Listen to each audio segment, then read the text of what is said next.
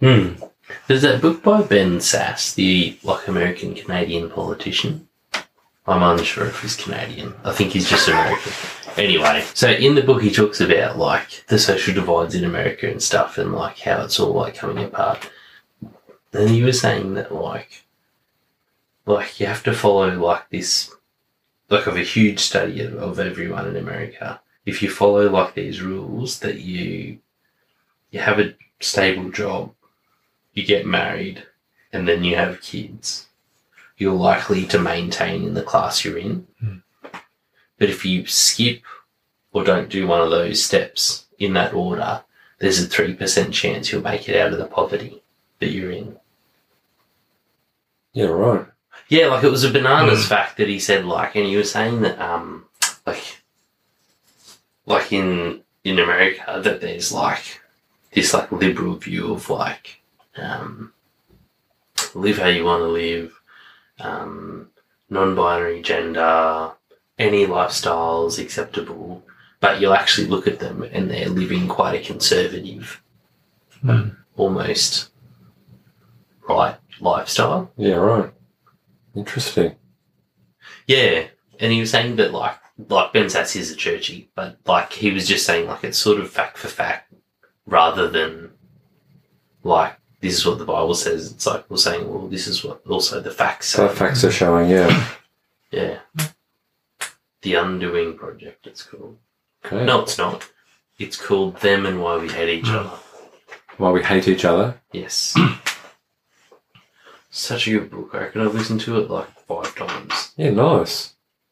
Speaking of books, I'm reading a book called The Growth Mindset by Carol Dweck.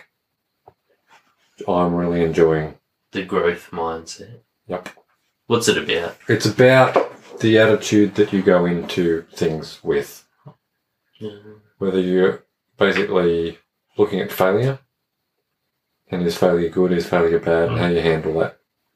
And time and time again, at least all the examples she's using, and I believe in the growth mindset too, that every successful, highly successful person has seen failure as an opportunity, not as a way that they're being measured. Yeah, it's a great book. I think it's the same mindset that every setback is an opportunity. Rather than it being every setback is a proper setback.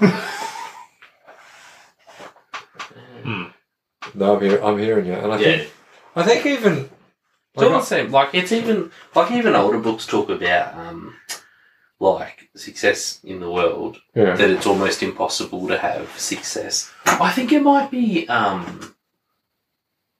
Rich Dad Poor Dad, where he talks about that it's almost impossible to succeed in business and to do well if you have a scarcity mindset. Whereas if you have an abundance mindset. It's like that self-fulfilling prophecy. If you think you're going to go poorly, you'll probably go poorly. If you think you'll do really well, you're more likely to do really well. Mm. Is that what you're saying? Pretty much. Or if, yeah. Yeah. But you see, I know I see it in business, as soon as the work starts to dry up, you watch how people start billing you and they're not missing a second. They're oh, yep, and you've got to pay this. Oh, yep, you've got to pay that. Oh, yeah, you've got to pay that. But when there's heaps of work on, they're yeah, no, that's sweet, no worries. They're oh, yeah, I'll do a half day for nothing. Don't worry about it, Josh. Yeah. And it's you see, there's a bit of a recession going on at the moment in our industry. And now it's just oh, the masks are coming off. Ah, yeah, okay. Oh, man, I've had some cranky emails lately sent. Anyway. Yeah, right. And then if you see all of that, if you let that define you and say all that negative stuff is happening to you and you think, oh, wow, I mustn't be that great of a person, or this is going to define who I am, that's not helpful. But then if you see it as, okay, well, how can I do better? What can I improve on? How can I, if I come across this situation next time, how can I get better at that? How can I get better at, approaching that or dealing with that?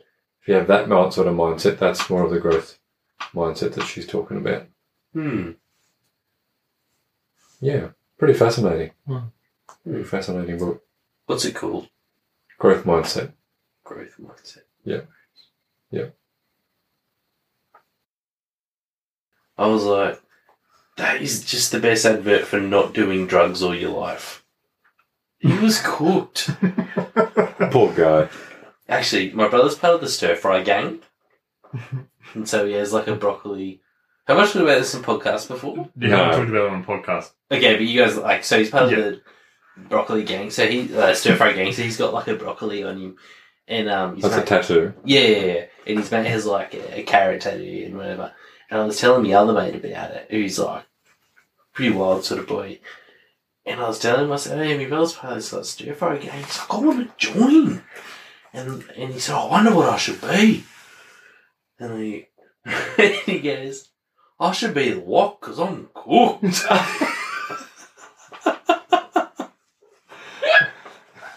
Oh, goodness gracious me.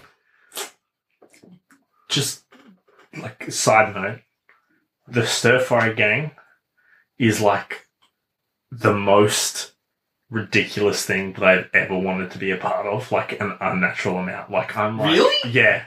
Like every time I talk about it, every time I talk about it, every time I see Ben, I'm just like, I missed out on a great story. Like I could have bok choy or onion. It's not too late. I mean, look, I'm debating it. I just feel Do like... you actually have a tattoo? No, but... You owe a lot of people tattoos. Yeah, look.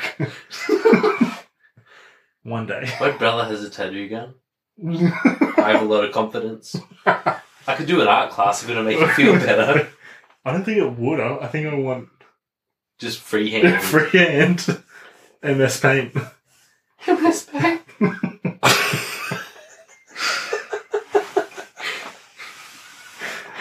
Isn't that non-existent anymore? Yeah, it doesn't exist. You're right. I think it would be great to see that happen. What, how can we make this happen? Josh tattoo me or... With his brothers. Look, I do have concerns. How do you feel about infections? Not great. I'll burn the needle before we go in. I'll only use Bic ink. I'm not going to spend money on Parker's. So I will... You can draw it with texture and then I'll get someone else to tattoo it on. I tattooed Margot the other day. Like, I just draw messages on her for Ted to find later. So on the inside of her leg, I had a pen. So I wrote, I love Mum. And then I just left it, didn't say anything. Ted was like, I'll see you, Dougie, you got another tattoo. It is impossible to write Andy on the bottom of her foot.